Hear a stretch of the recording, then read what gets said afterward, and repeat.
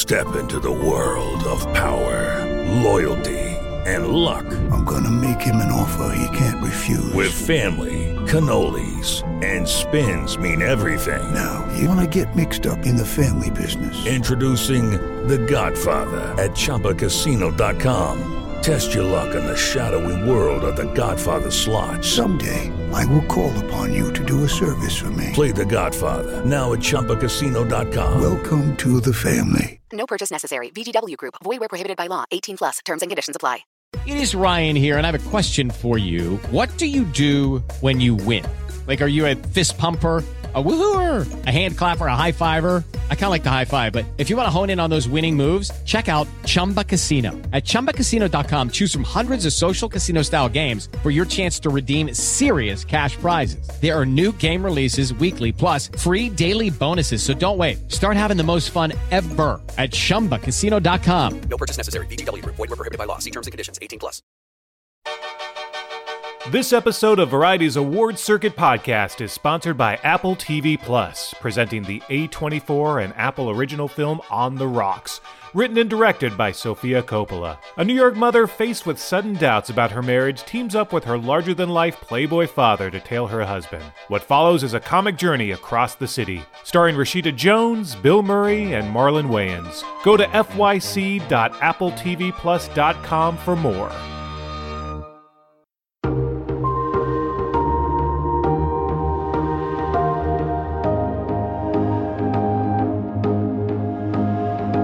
From Variety, celebrating 115 years covering the business of entertainment, this is the Award Circuit Podcast. There's a scene in the middle of the movie, but there was an argument between two people, a shouting argument in the middle of it. And I thought that sort of, for me at the time, it was sort of horrifying because I was, I just wasn't expecting anything like that in this filmmaking. You kind of don't necessarily want there to be like fisticuffs during your film, but actually afterwards I thought, well, that's sort of what it's supposed to do, really, this film, is it is supposed to make you feel, not answering any questions. I don't know the answer to any questions. None of us do. But it is supposed to make us all talk about it, at least in a more candid way, and men and women too. I found that people discussing it, it's not just women. Since its premiere at the Sundance Film Festival in January, audiences have been talking about Promising Young Woman.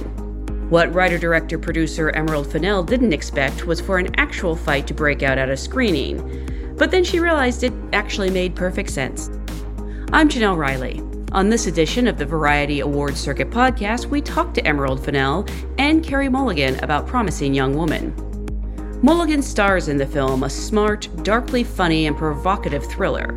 It's the feature directorial debut of the multi-talented Fennell, an actor currently playing Camilla Parker Bowles on The Crown, and an Emmy-nominated writer and producer for Killing Eve. Later in the show, we also talk to Da 5 Bloods and Lovecraft Country star Jonathan Majors.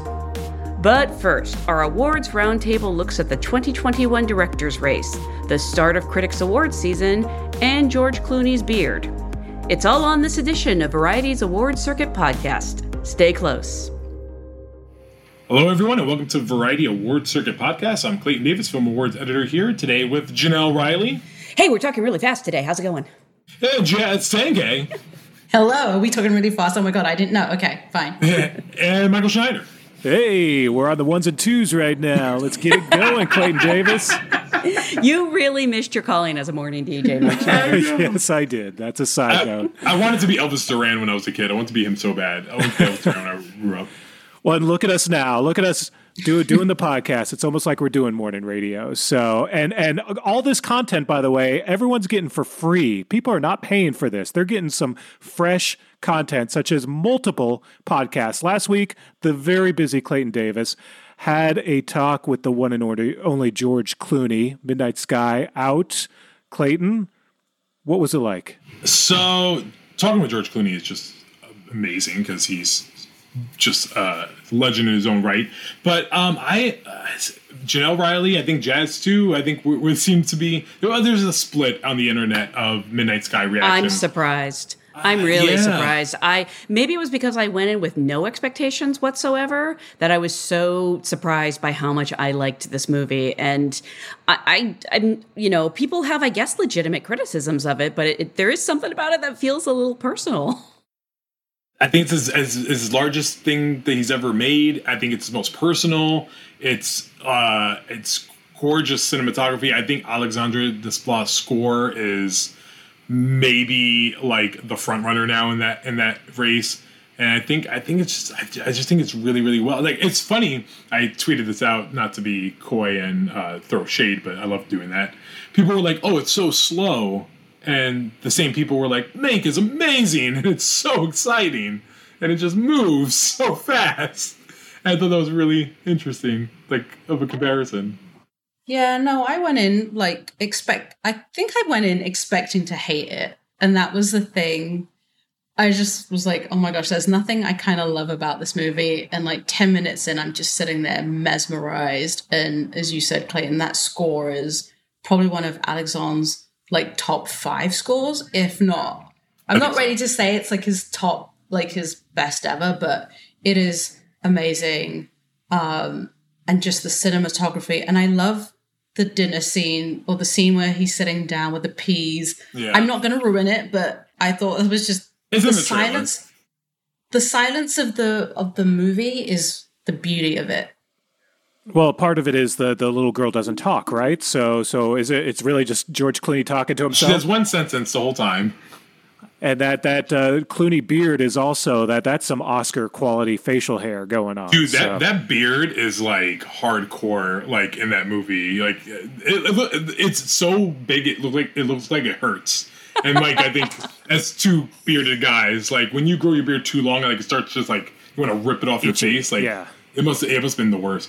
Can I also say though, I was really sold at the part when I was speaking with Clooney when he talked about getting Desplat to do music to Dancing Blood, and everyone knows that sequence of what I'm talking about.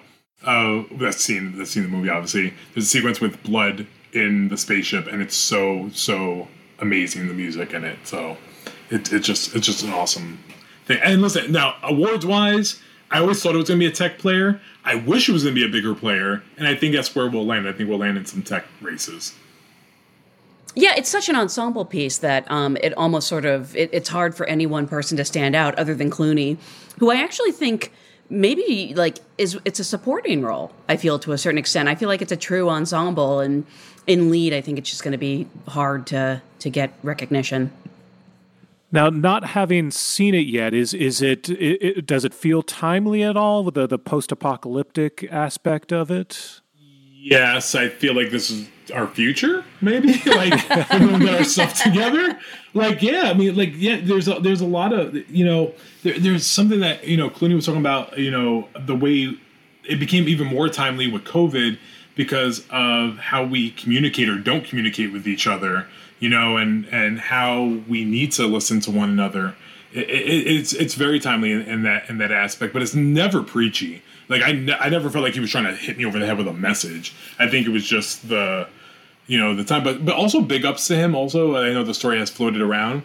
Felicity Jones, who got pregnant right before shooting, he wrote her pregnancy into the movie. I didn't know that because that's actually one of the parts of the movie I really, really like.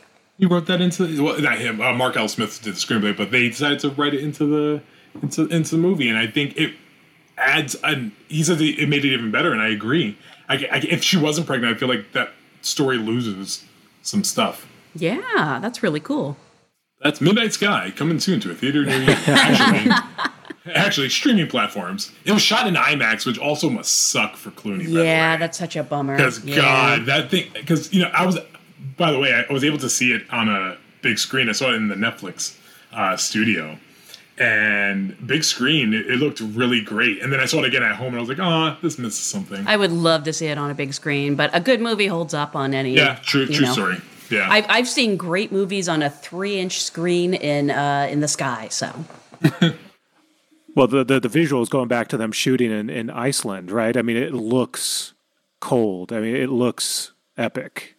40 below, they said, and having to dig a hole to like. They could only shoot like certain times because light would come out at 11 a.m. and then it would be dark by 3. They had like very little windows to do stuff. They shot on a glacier, which is crazy too. Like it's banana. And Kaylin Springle, it's her first movie, the little girl.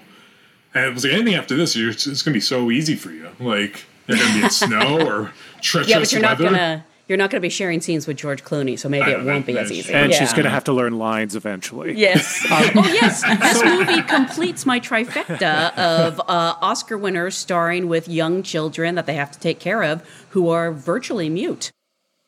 Wow, that sounds like a Criterion collection in the making.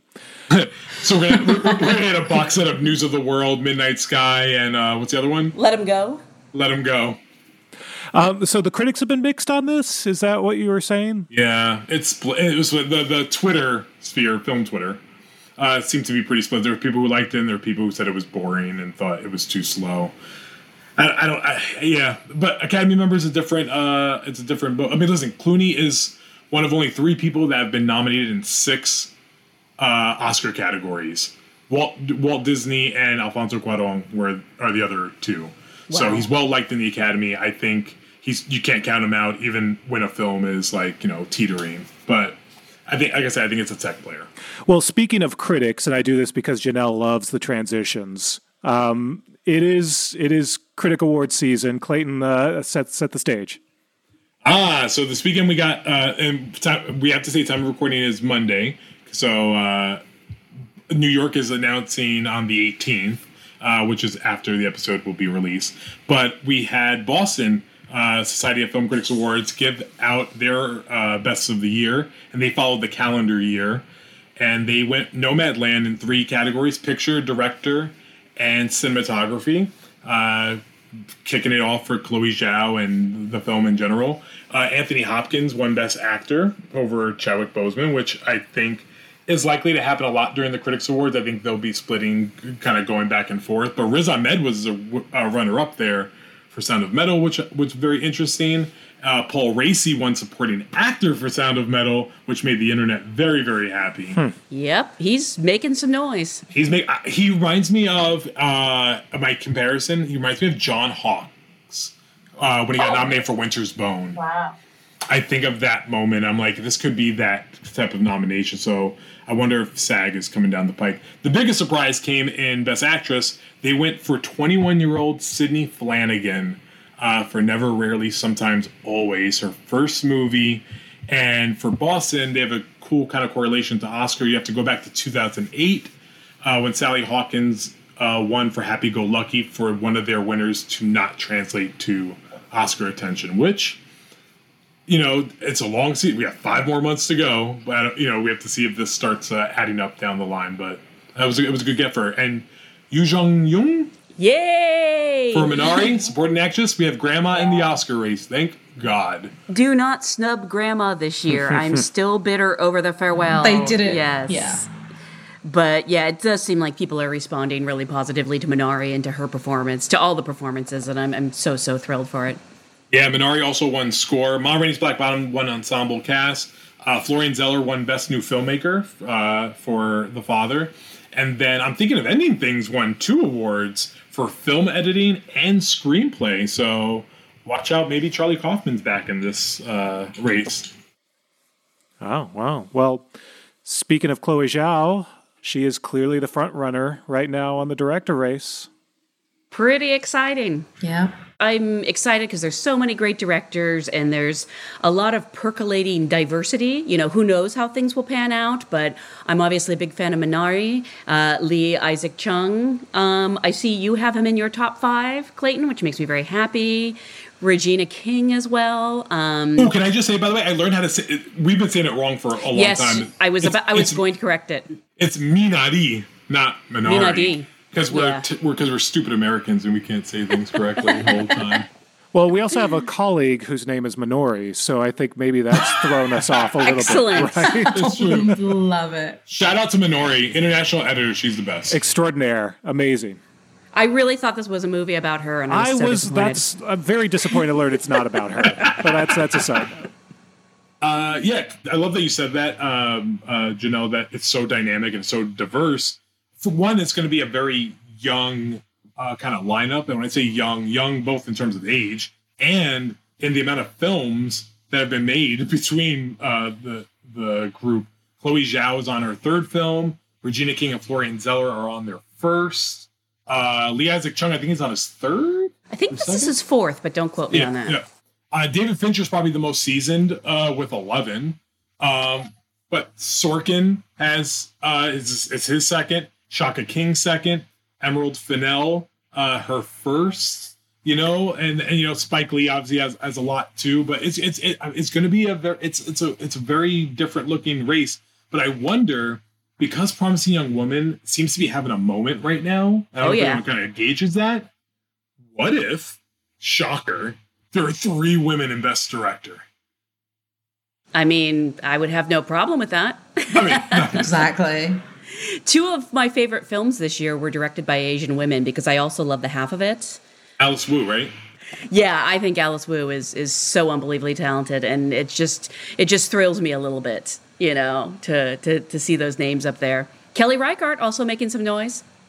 Yeah, because she was First Cow was the runner-up in picture, and she was runner-up in director yesterday. So yeah, and there's people who want a Kelly Reichardt nomination. She's been around for a while, but yeah, and I think we also should say, I think it's important to say, just for people who are going to write this undoubtedly and be dumb about it, is this year is not a woke year in terms of that's why the women are in contention. Women actively are making the best films of the year this year, and it's also happening at a moment where people are looking for diversity. So both those things can be true and coexist. So I think Chloe Zhao, Emerald Fennell, and Regina King are definitely the top 3 of the females in the race. But I would not count out the Kelly Reichardts and stuff. I was on a podcast or on a video with Ann Thompson of IndieWire. I was gonna say, are you cheating on us, Clayton? Yeah, that was it was a gold derby. It was their slugfest. And she believes that maybe Mank is not the contender that we think it is, and David Fincher may not absolutely even make it. think there's a huge possibility that David Fincher does not get nominated. So Fincher could drop out and make room for Emerald Fennell. I could see that happening.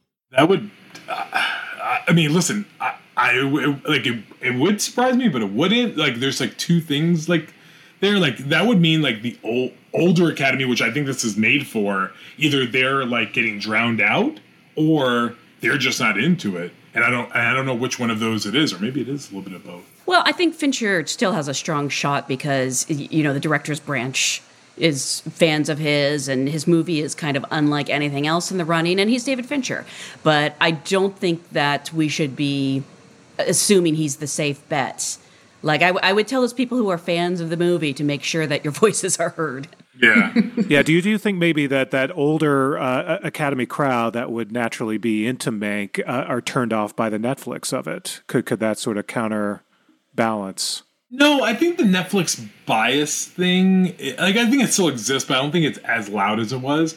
I think I said this before, I do think that when the reactions came and then the reviews came, I think some critics were pulling their punches. It seemed like that. And I don't know why. I mean, I think there's some people who did actively like it and think it was great, but I think there were some people that just were not because they started praising the sound design very loudly. I had a friend who asked me. Yeah, I had a friend who asked me if Mank was good, and I was like, "Yeah." Well, why do you ask? And they're like, I'm just sort of concerned when I start seeing people going on about the glorious sound design and the beautiful look, and not giving me much more than that. Right. I like the idea of it when they start using the codes. But that is exactly how I feel about it. I like the idea of Mank because 10 minutes in, I was like, oh my God, I'm going to love this. This is going to be my favorite movie of all time.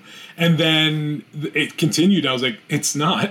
It was a chore, And I also am hearing a lot of people say you really need to give it another shot. You need to watch it again. And I think that is troublesome when you're forcing me to have to watch something again to appreciate. Well, is anyone forcing you? Have you been strapped down to your chair and your eyes pried open? Sell. Watch it again, give it another shot, and you'll like it more. Academy members aren't going to do that. They're not going to.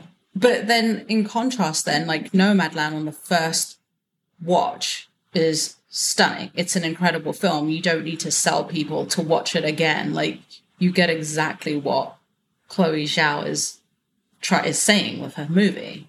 Speaking of Netflix bias, how was that for a Michael Schneider segue? There you go, Janelle. Someone we're not talking about that maybe we're underestimating, maybe not. Nobody's talking about Christopher Nolan, who, is probably my favorite director working today.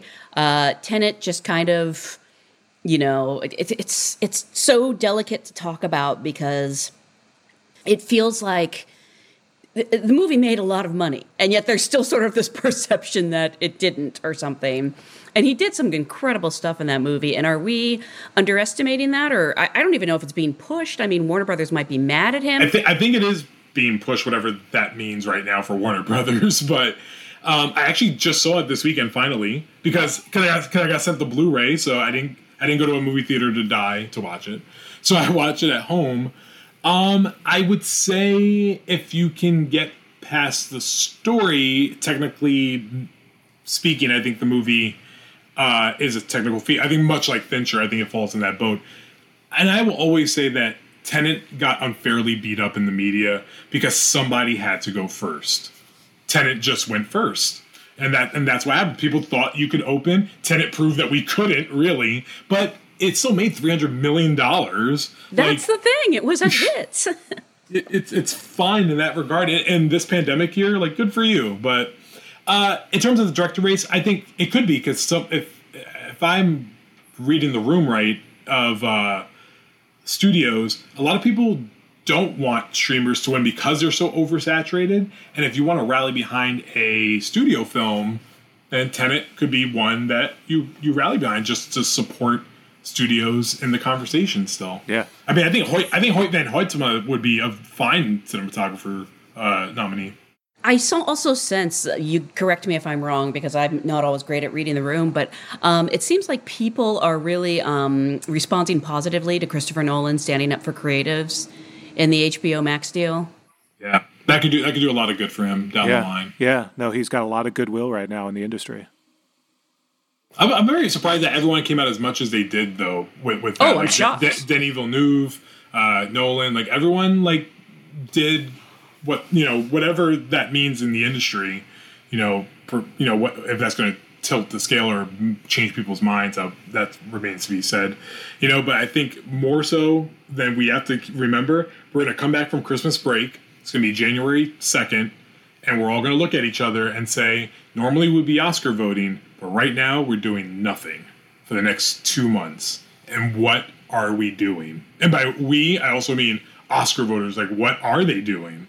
Are they really taking the time to watch as much as possible? Or are they just it's going to be very unknown.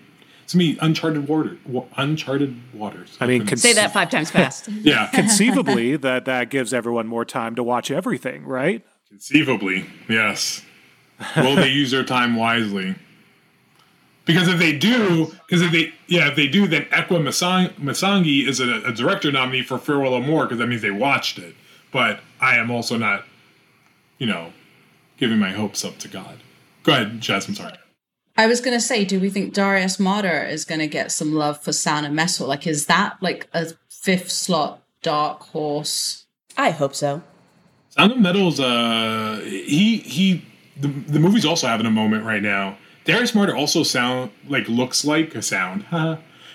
like maybe a lone director spot, like Bennett Miller for Foxcatcher, Mike Leigh for Vera Drake, that the film doesn't get in Best Picture, but he makes the final 5 in the end. Because it is a very, directorial achievement. He had a vision on how he wanted this to be made, and he succeeds 10 times over. I think similarly about Pieces of a Woman. We know Vanessa Kirby and Ellen Burstyn are definitely going to get shots. We don't know so much about Best Picture, but that film is definitely, the director has his stamp on it. I'm not going to say his name right now, Cornell, because I don't want to butcher it and be embarrassed later. Cornell Mundrusco, I think? Yeah, I think that's right. Yeah.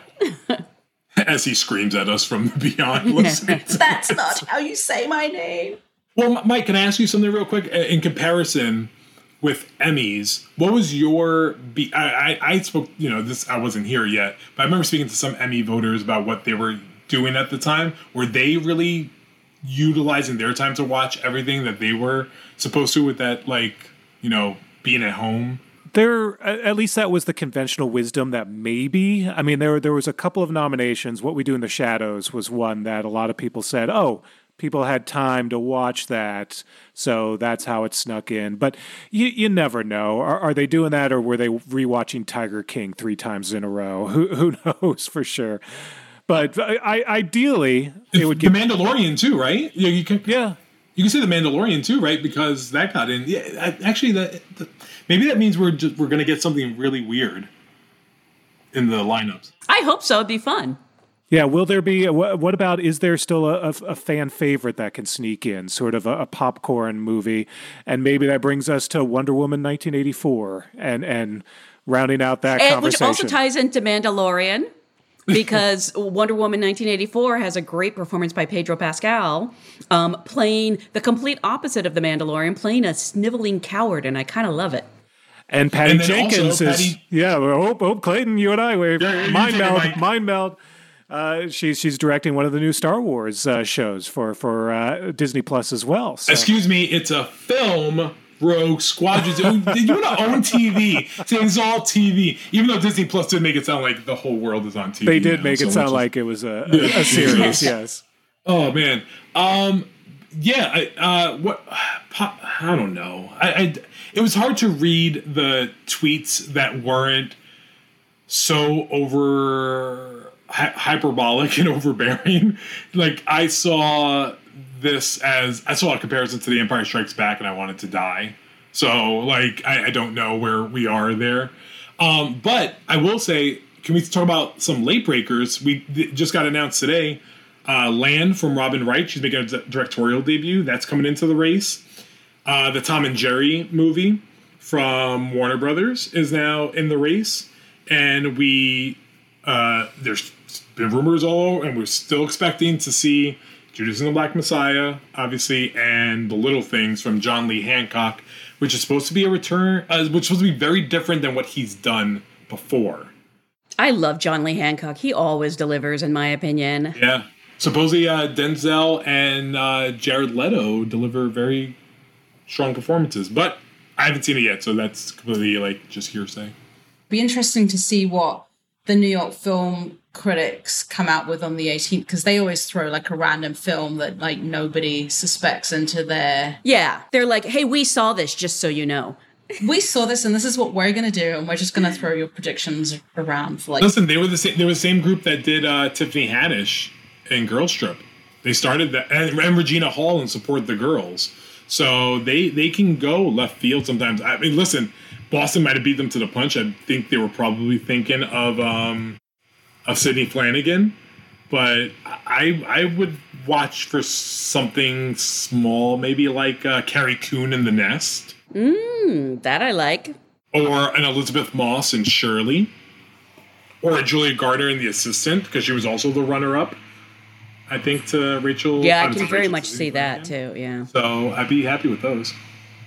3 fantastic television performers. Mike, what are you hoping for? Mandalorian in best picture? Yeah. I would take Mandalorian as best picture. What are you saying? Right? Yeah. Queen's Gambit for your consideration. Yeah. Oh, yes. Oh, my gosh. Ooh, also, I can share here now, Promising Young Woman submitted comedy at the Golden Globes. I mean... It wouldn't be my call, but it's a dark comedy. It's a dark comedy. Very, very dark. I rewatched it this weekend. There are a lot more chuckles than I remember. It's where it ends is why it's you're but I think it's the right call. And I feel so icky saying this. I want Bo Burnham to get nominated. I love him in it so much. He's so good. A lot of people have been saying that, and he is so good in that. Big tall tree. Yeah. No, the whole cast is great. It's such a great movie. With that, Promising Young Woman got a little conversation with Janelle Riley and Carey Mulligan and Emerald Fennell. Yes, and I just realized that her name is pronounced Emerald Fennell. I asked because I'm tempted to say Fennell, and I thought maybe I was just putting that twist on it because, my name's Janelle. And then I realized if we got married, my name would be Janelle Fennell. So marry her. So you get it. But I didn't know she was British until we had the cover video with her.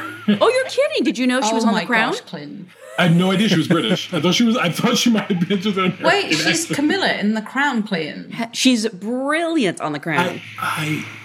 It did, just the connect the dots thing. Did you know that Catherine O'Hara was in Beetlejuice and Schitt's Creek? Oh, Jesus. And Home Alone. Did you know she's in Heartburn? Oh my God, I completely forgot that. And I was showing Jen Heartburn for the first time like a couple of months ago. And I was like, oh, that's Catherine O'Hara in Heartburn. Like, it just had to stop. All right, so apropos of nothing, give all the awards to Catherine O'Hara, even if she's not in it. Just give everything to her this year for her past work. Exactly. Mike, can I ask you last question as a parent? My daughter asked me because we were watching Schitt's Creek, and she wanted to know like how Catherine O'Hara and Eugene Levy worked together. I was like, well, they were in a bunch of movies with Christopher Guest, and she was like, can I watch those movies? And I don't know. No, they're very mild, and like the stuff that is too adult will go over. Do you think she'll get it? No, that's the thing. I don't think that's the thing. It's so dry, and it's such a subtle parody that you have to sort of have like understand what they're parodying. So, because I thought about this too, honestly, I was going to show them Best in Show, but I started watching, and I realized they're just going to be bored by this. They're not going to get the dry humor. They're just going to be, what is this? Also, they go back further than the Christopher Guest movies. They were in Second City TV together. Yeah, because I was thinking about maybe showing her for your consideration, because maybe she'll like think it's funny, because that's kind of like what I do. But then I was like, yeah, maybe not. That might actually be the one that's most not for kids, if that makes sense. I think Best in Show is a good place to start when they're ready.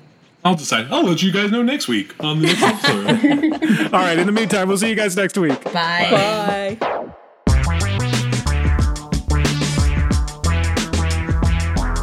It's Variety's Award Circuit podcast. I'm Janelle Riley. In the new film Promising Young Woman, Oscar nominee Carey Mulligan plays Cassandra, a woman who dropped out of medical school following a personal tragedy and who now goes to bars pretending to be drunk to see which men might try to take advantage of her. Every week, I go to a club. I act like I'm too drunk to stand. And every week, a nice guy comes over to see if I'm okay. You okay? You are so pretty. I am a nice guy. Are you? In choosing to play the role, Mulligan referenced her past roles in period pieces, joking that she had long been wanting to not wear a corset in a film. After reading the script, she says she had not seen anything like it, and that it both terrified her and also made her laugh. In her directorial debut, Emerald Fennell, who also wrote the screenplay, explores delicate subject matter regarding sexual assault and the constant threat women face.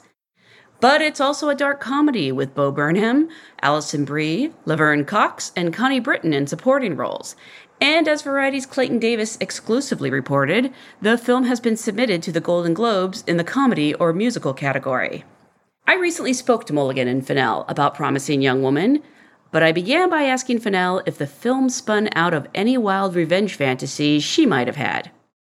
I guess, it must have sort of come from that place somewhere. But I think the way that I tend to write in general is that usually a kind of scene or a moment will kind of appear, and then the thing becomes built around that moment. And for me, it was that moment when somebody takes a drunk girl home, and then as they're taking her clothes off, she reveals she's not drunk. And I guess it seemed to me to be the perfect kind of distillation of an argument that I think women certainly have been talking about for millennia, probably, which is, if you don't think you're doing something bad, why do you feel uncomfortable if that thing is questioned or interrogated in any way? And I suppose so it kind of was born out of that. But really, I wanted to write kind of modern, like kind of, I guess, Western almost, with a real woman right at the center, and a story about a woman who was refusing to do what sort of society and our culture tells you to do, which is kind of get over it.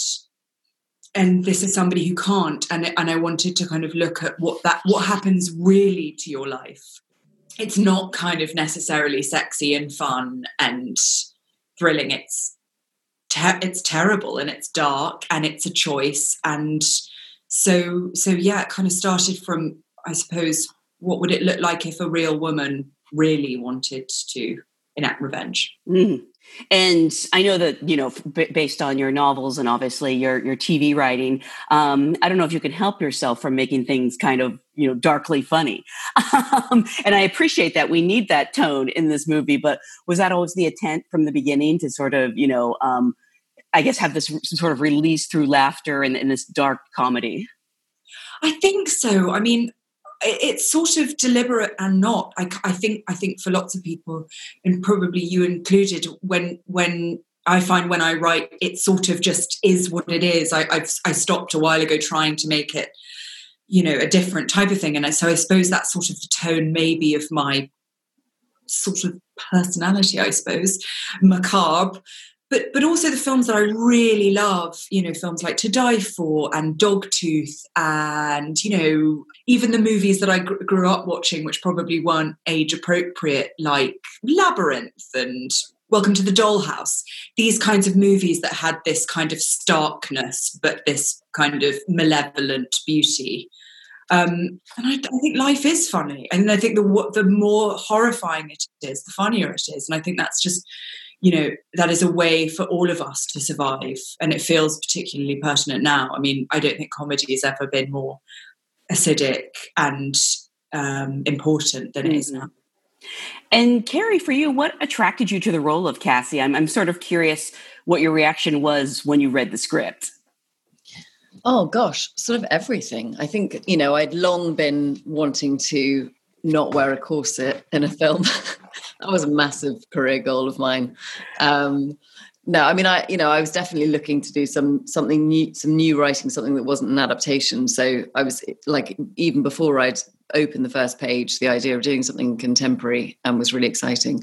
But I just had never read anything like it, and I had not seen anything like it, and I just didn't even know where to put it. And it sort of terrified me and also made me laugh. And also I read it sort of all in one go, sort of manic. And I remember starting to read it on an iPad, and then I got distracted by something that I had to do with the kids, and then I was just reading it standing in the kitchen, sort of ignoring my children because I just couldn't put it down.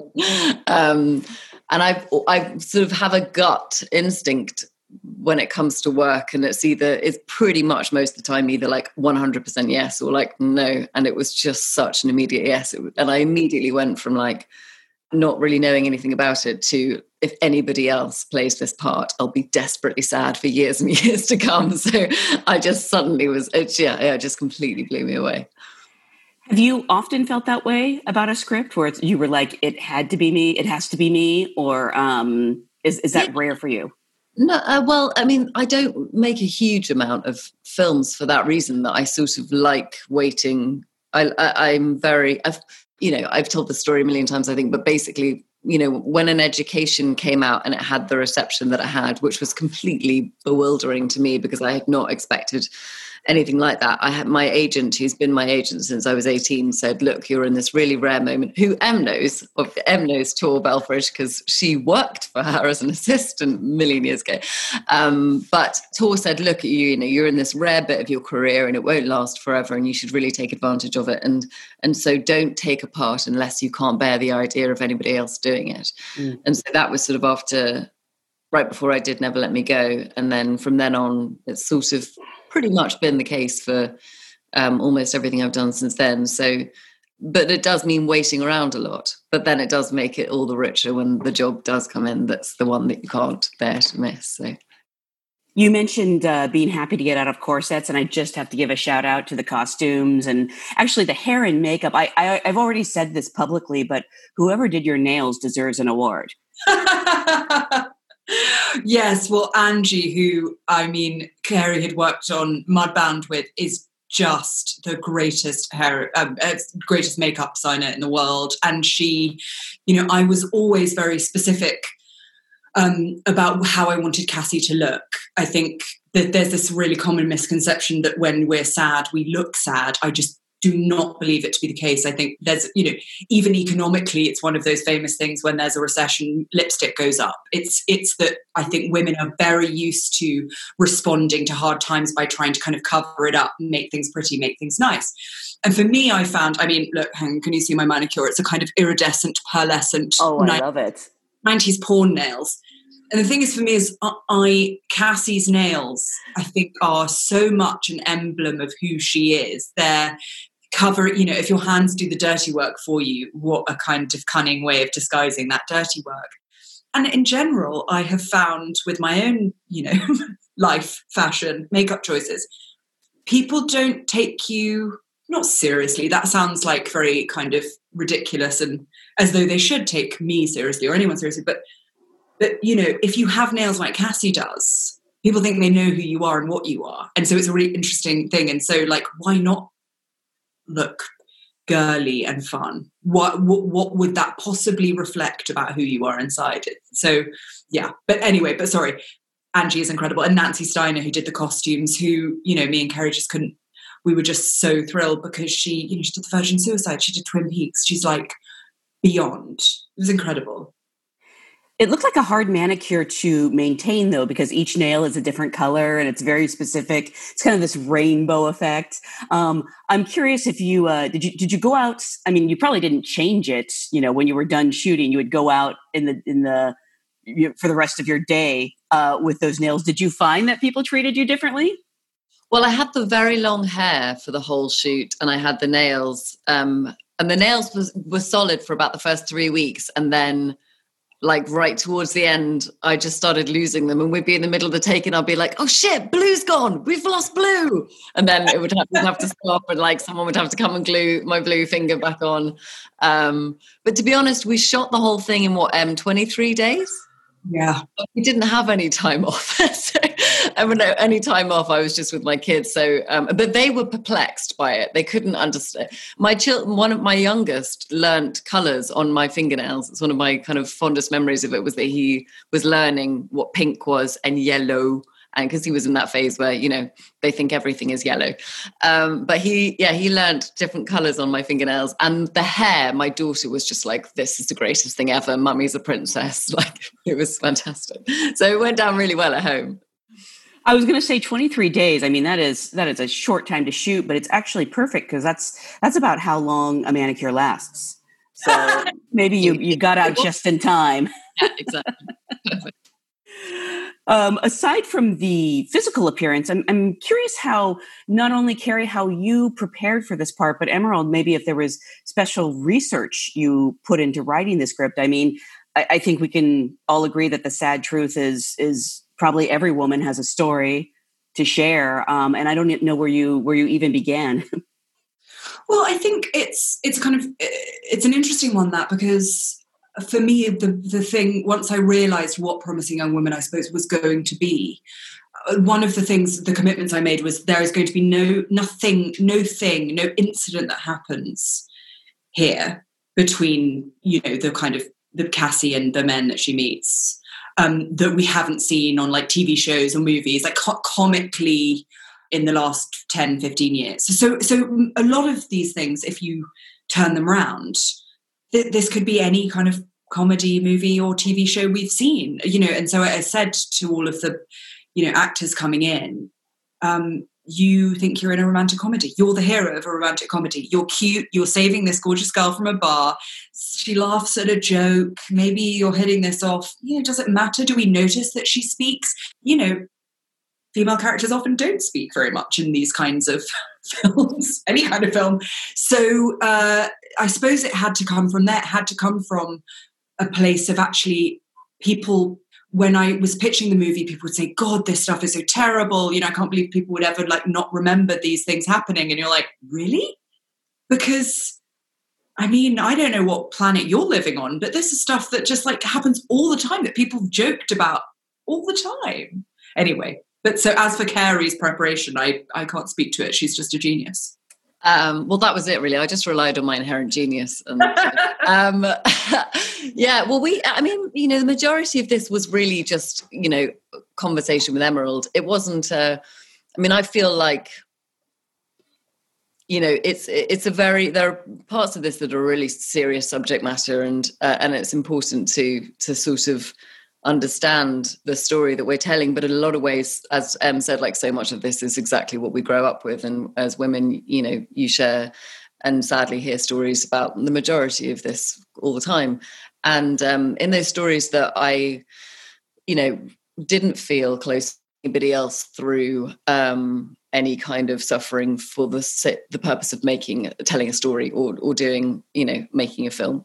And so I didn't want to speak to anyone who'd been through any. I don't sort of feel that's really my place. But I found there was a John Krakauer book called Missoula, which I found really helpful, just because sometimes it's really important to have somebody else articulate something, and sometimes that just sticks in your head and is so helpful. And there was this story in Missoula, and he interviewed the best friend of the victim, and I think that was sort of really, it just was so resonant. The sort of guilt that this girl felt, completely unjustified guilt that she felt for her friend having been through something, and the impact that it had on her years later. That really stayed with me.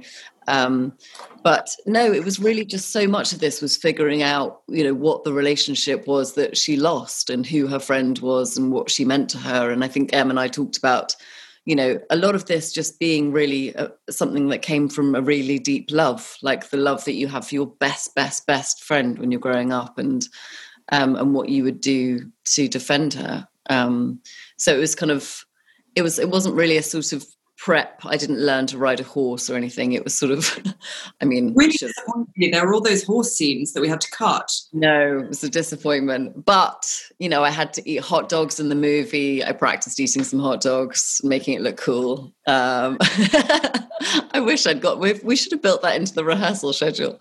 Carey's hot dog eating. You bring up guilt, and I want to talk about guilt, but I also want to talk about forgiveness.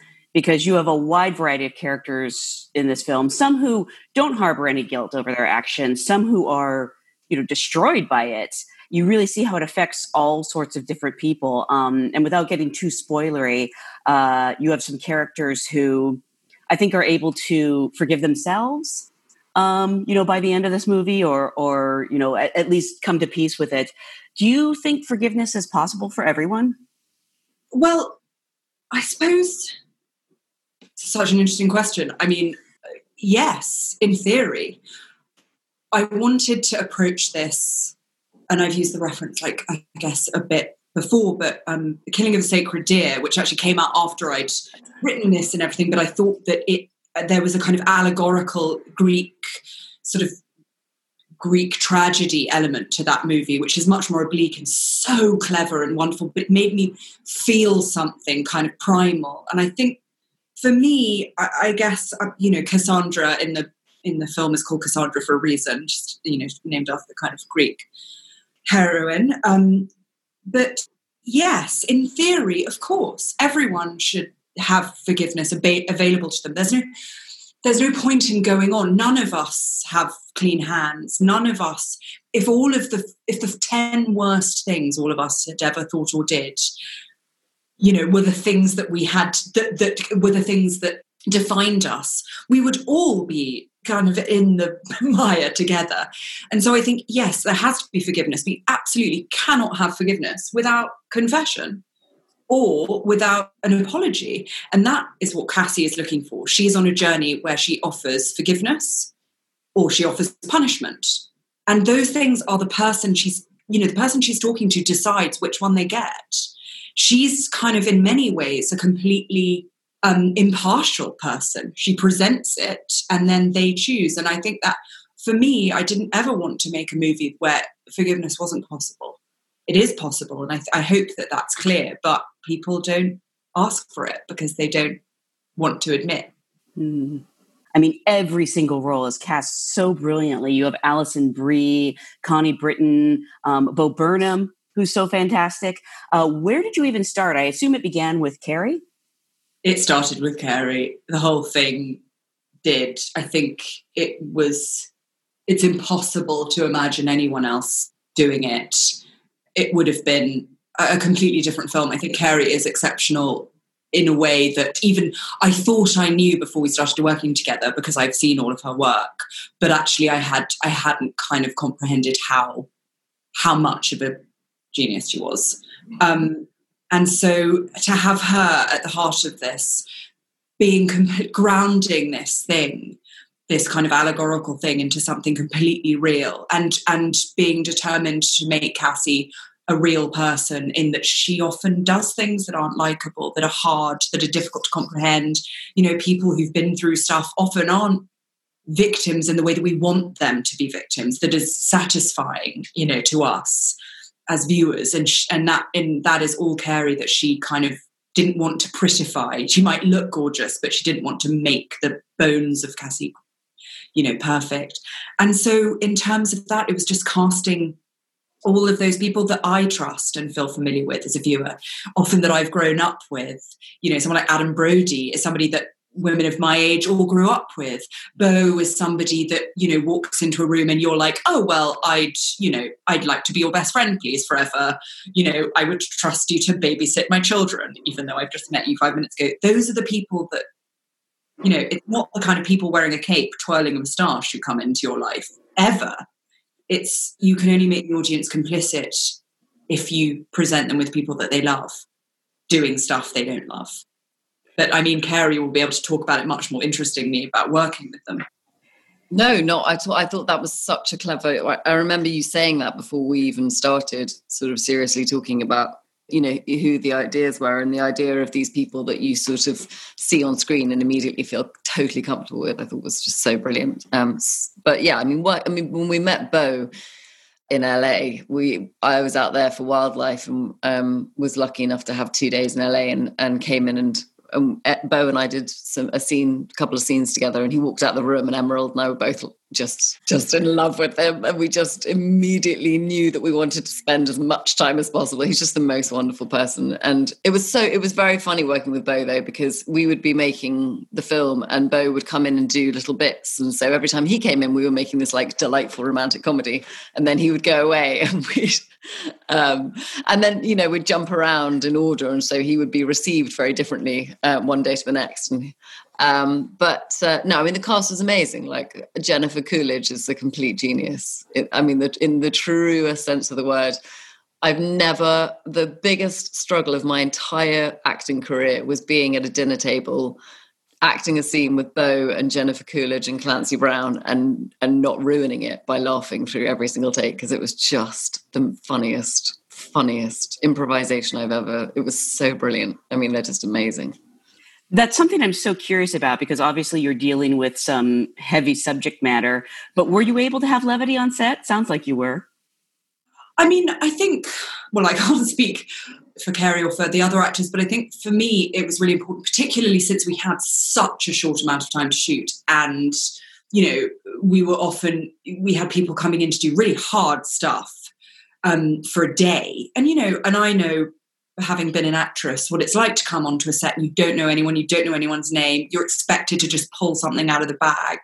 So it had to feel like, the hope was to make it such a kind of comfortable, fun, cozy environment that people could feel like, you know, they could just like mess around up to a point, by which I mean, like, you know, that they would feel confident trying something, even if it felt a bit off kilter. And I think if you just have to have fun.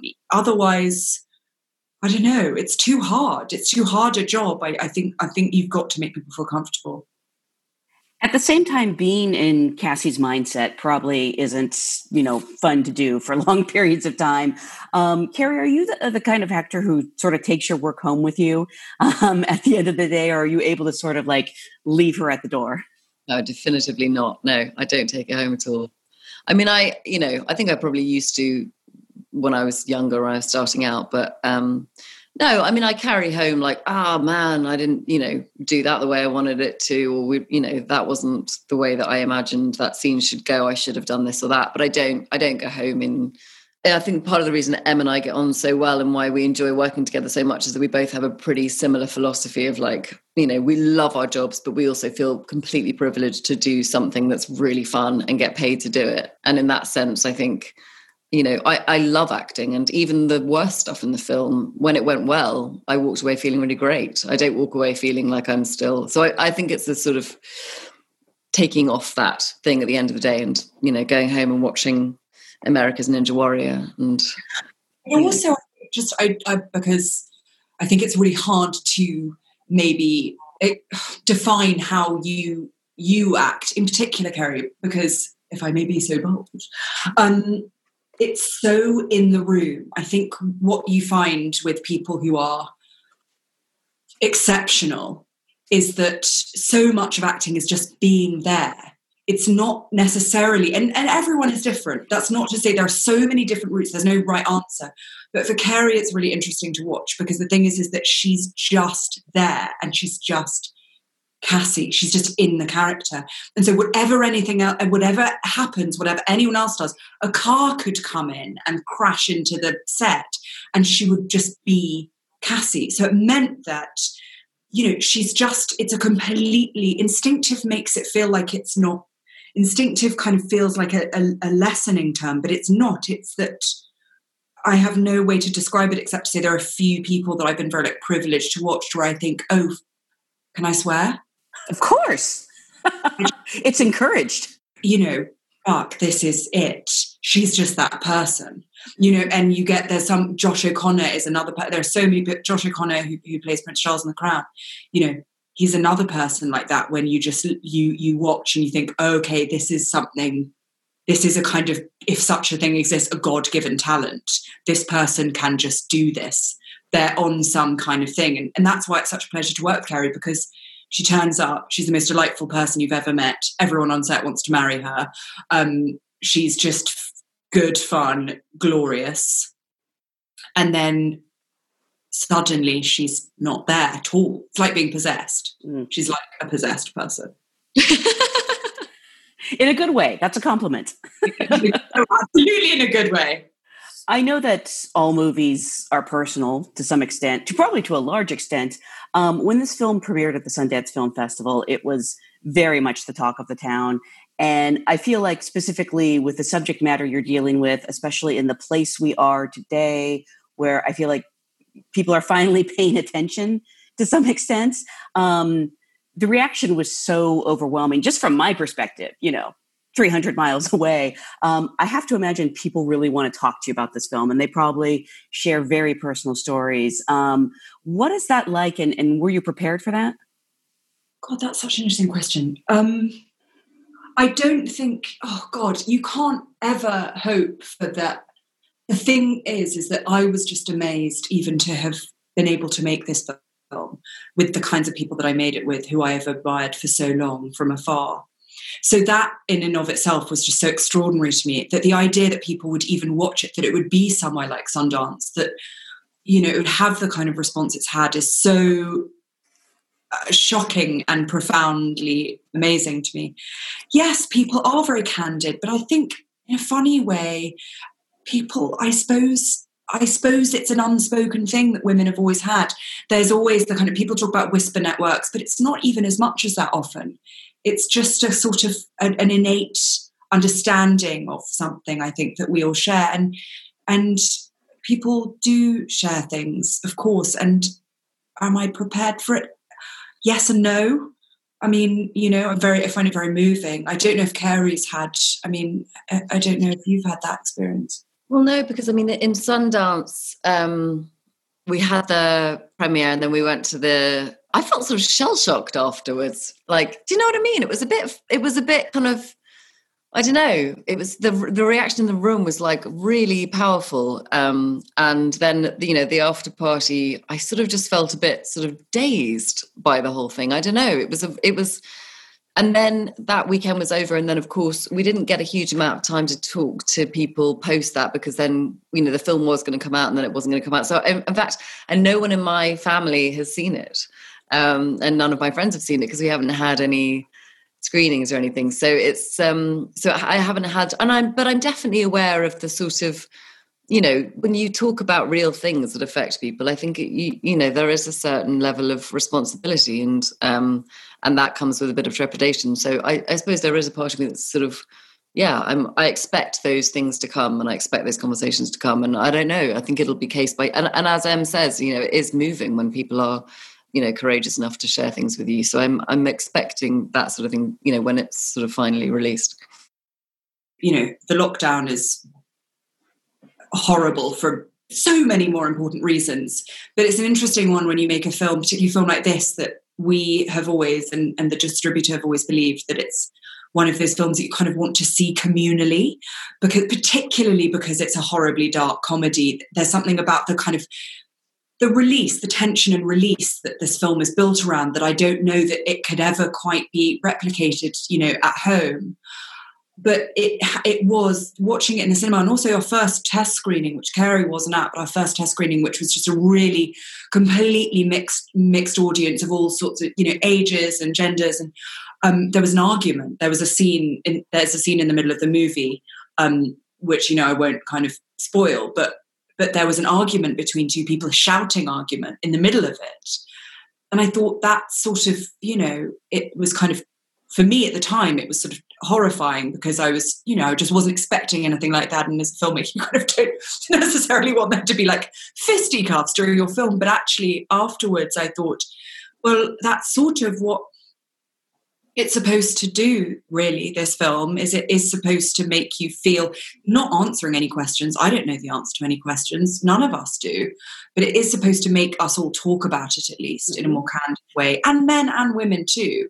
I found that people discussing it, and I don't know if, Carey, if you're the same, but like, it's not just women that talk about this film. And it's not just the victims, who talk about the film candidly. There are also people who are going back over their past and, being honest with themselves. And that's really important. And I think that's work that we should all do.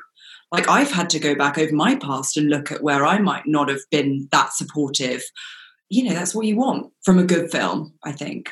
Wait, you mean audience members started fighting during a scene? Oh, God, yeah. No, 2 audience members. Somebody left. Yeah, there was a shouting match during a scene in the middle of the first test screening. And we were all sitting there and I was right at the back because I didn't want to sit. I wanted to kind of sit at the back and kind of watch everyone and, see how it was being received. And so I couldn't hear what was going on. But there was an argument between the 2 people about whether they agreed with what was happening or not. Basically, somebody didn't like it. Somebody did. The person who didn't like it being very vocal. And the person who did like it said, well, if you don't like it, leave. And there was this thing, and it went on for, good kind of couple of minutes before one of them left. Yeah. Wow. And, it was crazy. We couldn't believe it. I'm sure that's not, at the time it's happening, it might be like, I don't know, upsetting, but that's actually kind of cool, I have to say. Afterwards it was, but for me, it was my first movie, and I was there with all the producers, terrified that they'd be like, okay, we're gonna... But in fact, they were very supportive. That's Emerald Fennell and Carey Mulligan of Promising Young Woman, which will be released to theaters by Focus Features on Christmas Day, followed by premium video on demand after that. After the break, we'll talk to Da 5 Blood star Jonathan Majors.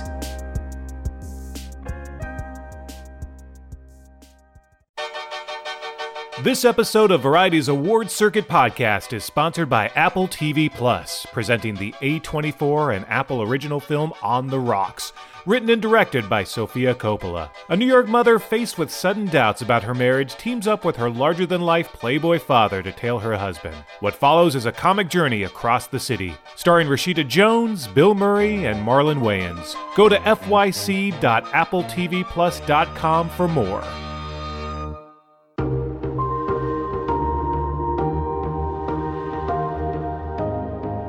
And we're back. It's the Variety Awards Circuit podcast, and I'm Janelle Riley. Spike Lee's Da 5 Blood stars Delroy Lindo as Paul, a Vietnam veteran with post-traumatic stress disorder who travels back to Vietnam in search of the remains of his fallen squad leader and a treasure his squadron had buried. Jonathan Majors plays his son David, who joins him on what becomes a dangerous and violent journey. Variety's Jazz Tankay spoke with Majors about Da 5 Bloods, Lovecraft Country, and even his favorite superhero. He began with what it was like to work with Spike Lee. I mean, we're all the children of Spike, directors, actors. I mean, he brought in a generation of talent that I am standing on the shoulders of, you know. And so I came into the Five Bloods with that admiration and with that kind of awe, you know, from a distance, you know. And then in meeting him, you hear the rumor and then here's the truth, you know. In meeting him, it was quite a phenomenal moment because I was kind of taken aback quickly, you know, by his gameness. You know, he's so game, you know, to make the best thing possible, you know. And he's really a I said this to a few of your colleagues earlier, you know, like he is just he's a football coach, he's a basketball coach, you know. But the beauty of it is that with me, he was, and I saw this because, you know, being the youngest fella on the film, he was quite paternal with me, you know, and really installed and instilled in me many things that changed and altered my philosophy to, you know, my own career. You know, he had a way of really making it clear to me that it's you. I want you to do what you do, you know. And you know, it's so early yet, you know, in my journey. I hope that, you know, I will do what I do. I mean, I don't really know what you mean. And just do what you do. Do what you do. Morehouse was what he called me, Morehouse. I said, okay, all right. You know, so it was a flowering and a becoming experience, without a doubt. I love that. What was it like for you learning? You know, we all are taught about the Vietnam War at school. Mm-hmm. You know, whether you do it at college or whatever, but this story of Black soldiers in Vietnam is an untold story. Mm-hmm. What was it like for you diving into that history that's never told and learning about it? Yeah, I think in school and, you know, whatever institution you come up in, or even whatever world you come up in, you know, you hear the Vietnam War myth, you know, the myth of the Vietnam War, the patriotism, the rock and roll, the long hair, the political backlash of it, but you don't really get to the human quality of it, you know. In most cases, in most textbooks, I think entertainment tries to expand that. And in the vein of entertainment, I don't think we've quite tackled the story like we did in the Five Bloods. So I say all that to say that in learning about it in detail, I felt quite privileged, you know, knowing that most, you know, fellas my age and most people, you know, don't really get this point of view. You know, the Five Bloods serves as Brother Delroy Lindo says, a corrective to the Vietnam War myth. You know, now that you have this other side of it being told in, you know, 2 hours, 30 minutes, you know, with the Five Bloods, you have now, you know, a tapestry. You actually have a real story, you know, that this was happening at the same time as this was happening. And for me personally, my grandfather was in the Vietnam War and was a Vietnam War veteran. And it was almost as if I was working backwards. Like, the more I learned about the Vietnam War, right, the more I realized I didn't know about the Vietnam War, the more I realized I didn't understand certain aspects of my grandfather. And then as I began to know more things about the Vietnam War, I began to understand certain nuances and textures that my grandfather had. You know, for instance, we were told growing up not to wake up Grandpa. You know, mind you, Grandpa was always awake, you know, but the few times and the few instances that I did see him, I was told very clearly from my grandmama not to wake him up. And that was because he had, I guess there's only thing to call it is PTSD from from the war, and being woken up, and that kind of jolt, and that in his youth, being woken up like that meant something bad was happening, and that there was nothing, a 9-year-old, 8-year-old, 12-year-old, 13-year-old kid could do in the case that, he was to have a moment, also the fact that he woke up hella early, certain things like that, So, I mean, it enriched my life very much. The people I worked with and the story we were telling and the story that was being unfolded, as we actually shot the thing. Wow. What was it like establishing that father-son dynamic for the film?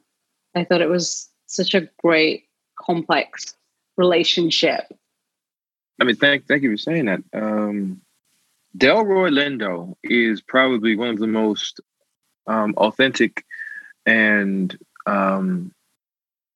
present actors I've ever had the pleasure of working with, and that dynamic, like, I mean, you got a mama. I mean, I don't know you really, I know you well enough, but you got a mama, don't know what your relationship is with her, but you got that,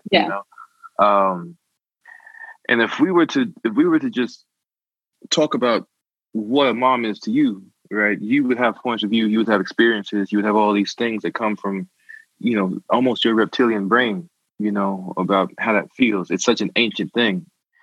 That said, in my experience and in Delroy's experience, both of us are sons, obviously. Both of us are also fathers. But the most fertile place for our development was the fact that we were both grown men who had experienced and continue to experience the presence and ghosts of our fathers. And you wear that, you keep that with you, And so when we began to work, it was kind of carte blanche on our end. It's like, bring it. I'm saying? All the neurosis, all the issues that you have with your son. He also has a son that's a little younger than I am. I believe maybe actually probably 8 years younger than I am. He just started college. He was using that, and I was looking at him as if, you could easily have been my father, and everything. When I say the word father, it conjures up certain aspects, of him and certain stories and certain joys and hurts, etc., And so we took that and we actually began to play. That's really what we did. We played, we trusted each other. The truth of the scene was sovereign, and Spike had a way of, Spike put us together. That was one of the first things Spike said to me after offering me the role. He said, your father's Delroy Lindo. You know who Delroy Lindo is? I said, yeah, come on, man. Of course. That's not true. I actually said, yes, sir, I know who Delroy Lindo is. Yes, sir. Yes, sir. Yes, sir. And yeah, and then we just played it out. I mean, on set, it was interesting because it just was. It was just natural. There's nothing I can say that's like, no heebie-jeebie shit like that. It was just really a conversation, and the fact that we both were aware of the situation and of the stakes of the scene and of what it is we were trying to express. I was trying to express in David, a son's love. That was my only job, right? To express that, a son's love, which is something that's quite universal, a child's love, and specifically a son's love. And he was, dealing with his shit, dealing with his demons. And at the same time, we were trying to come together. And I became a huge obstacle for him getting to me, and he became a huge obstacle for me getting to him. And that's why we have a story, and ultimately I think we, David, I know, because we did it, he achieved that objective, getting his father's love. So on the opposite end of the spectrum, then we have the Five Bloods to Lovecraft Country. Yeah. TV series, completely different to working on a movie, but Atticus is quite a character. I mean, what did you learn from playing him, and what was that whole experience like to dive into that? Oh, wow. I mean, to be honest, with Atticus, I'm still metabolizing what it is I've learned, what the huge takeaway is in that. I mean, his arc is such a hero's journey, his arc. He starts off as quote unquote prodigal and ends as the patriarch of the family, and it ends in, the ultimate sacrifice. My big takeaway from that was, and I've said this before, and I'll say it again because I think it's so important that, when we look at stories, the hero or the heroine, right, is he or she who allows their heart to break, right? I've said that before. But I only know that now after playing Atticus, so now I see heroes everywhere. I look back at the relationship between me and my mother, and that my actual mother, and that she allowed her heart to break every single day. Like she was my hero. Like she felt the pain, right? So I wouldn't have to. She did the work so I could move forward. You look at, the campaign managers, like the fact that they've done those guys are tired, those guys and gals are tired, like that the work they put in for the greater good, is such a novel and such a human quality. And I hadn't really come across a character that got to experience that for, 10 hours. Lovecraft Country is a 10-hour canvas, so that was a huge takeaway. And, you go farther when you go together, like that's a true ensemble. And we had to hold each other down for 7, 8, I was there 8 months, so I think, 6, we had a huge, go away at 5 months, people went away. And then 6 months, some folks went, and I was there for 8, also just as far as the craft goes, you learn how to, Jan de Mange, the first director, he directed the pilot, and was instrumental in actually my casting. He told me very early on, morsels, that it's important that you give morsels. And I think as a young actor, which I am, and which a lot of us are, you wanna go, you wanna gun it, you wanna give it. And what he taught me, and therefore what the show taught me, is that you just give enough, you just give enough, a little bit at a time, and it's the momentum of the experience, right, that becomes, the finale, that becomes the quote unquote moment. Did you know, with movies, where that ending is going to be because you're going to get a script and that's your story right there. Did you know Atticus's fate? Well, I'm not going to reveal what happens because, people are still going to discover the show. But did you know what was going to happen to him when you signed on and when you got that first script? No, I had no idea. I had no idea that it was that his fate was going to befall him in that way. And it was surprising. It was quite surprising. And it allowed me to really, again, as I said, morsels, to really look at what it is you're building, what it is I was building. And I felt when I received that script, I went, oh my God, I really hope it's all made sense up until this point, because this is it.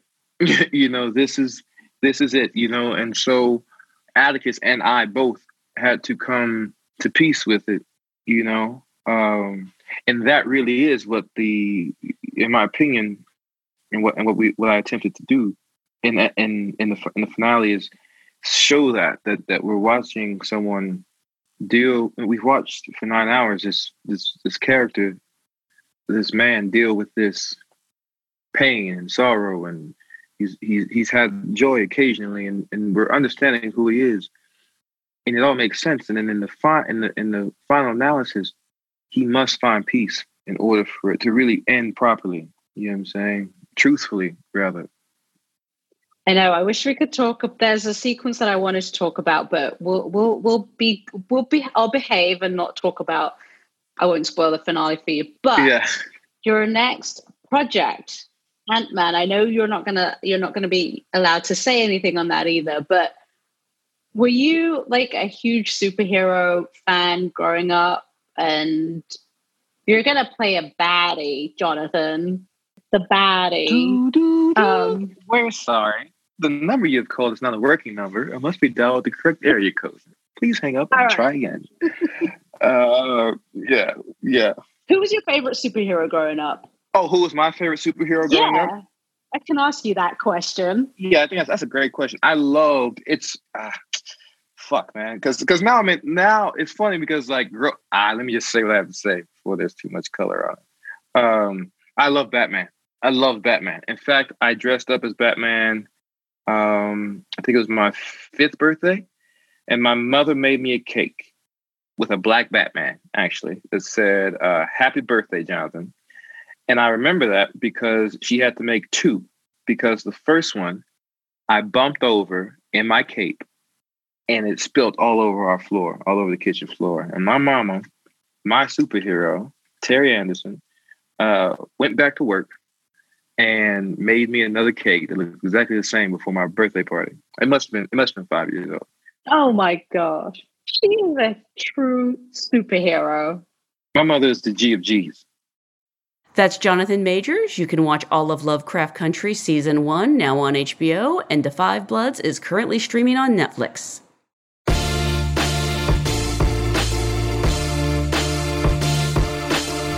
And that's it for this edition of Variety's Award Circuit podcast. Drew Griffith edited this episode, and Michael Schneider is the producer. Be sure to subscribe to the Award Circuit podcast on Apple Podcasts, Stitcher, or wherever you download podcasts.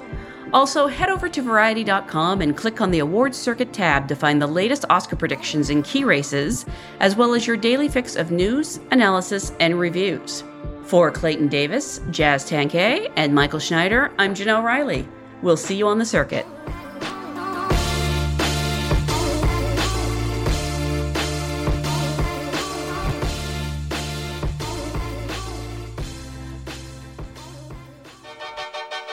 This episode of Variety's Award Circuit podcast is sponsored by Apple TV Plus, presenting the A24 and Apple original film On the Rocks, written and directed by Sofia Coppola. A New York mother faced with sudden doubts about her marriage teams up with her larger-than-life Playboy father to tail her husband. What follows is a comic journey across the city, starring Rashida Jones, Bill Murray, and Marlon Wayans. Go to fyc.appletvplus.com for more. Step into the world of power, loyalty, and luck. I'm gonna make him an offer he can't refuse. With family, cannolis, and spins mean everything. Now, you wanna get mixed up in the family business. Introducing The Godfather at ChumbaCasino.com. Test your luck in the shadowy world of The Godfather slot. Someday, I will call upon you to do a service for me. Play The Godfather now at ChumbaCasino.com. Welcome to the family. No purchase necessary. VGW Group. Void where prohibited by law. 18+. Terms and conditions apply. Hey guys, it is Ryan. I'm not sure if you know this about me, but I'm a bit of a fun fanatic when I can. I like to work, but I like fun too. It's a thing. And now the truth is out there. I can tell you about my favorite place to have fun. Chumba Casino. They have hundreds of social casino style games to choose from with new games released each week. You can play for free anytime, anywhere. And each day brings a new chance to collect daily bonuses. So join me in the fun. Sign up now at ChumbaCasino.com. No purchase necessary. VGW Group. Void where prohibited by law. See terms and conditions. 18+.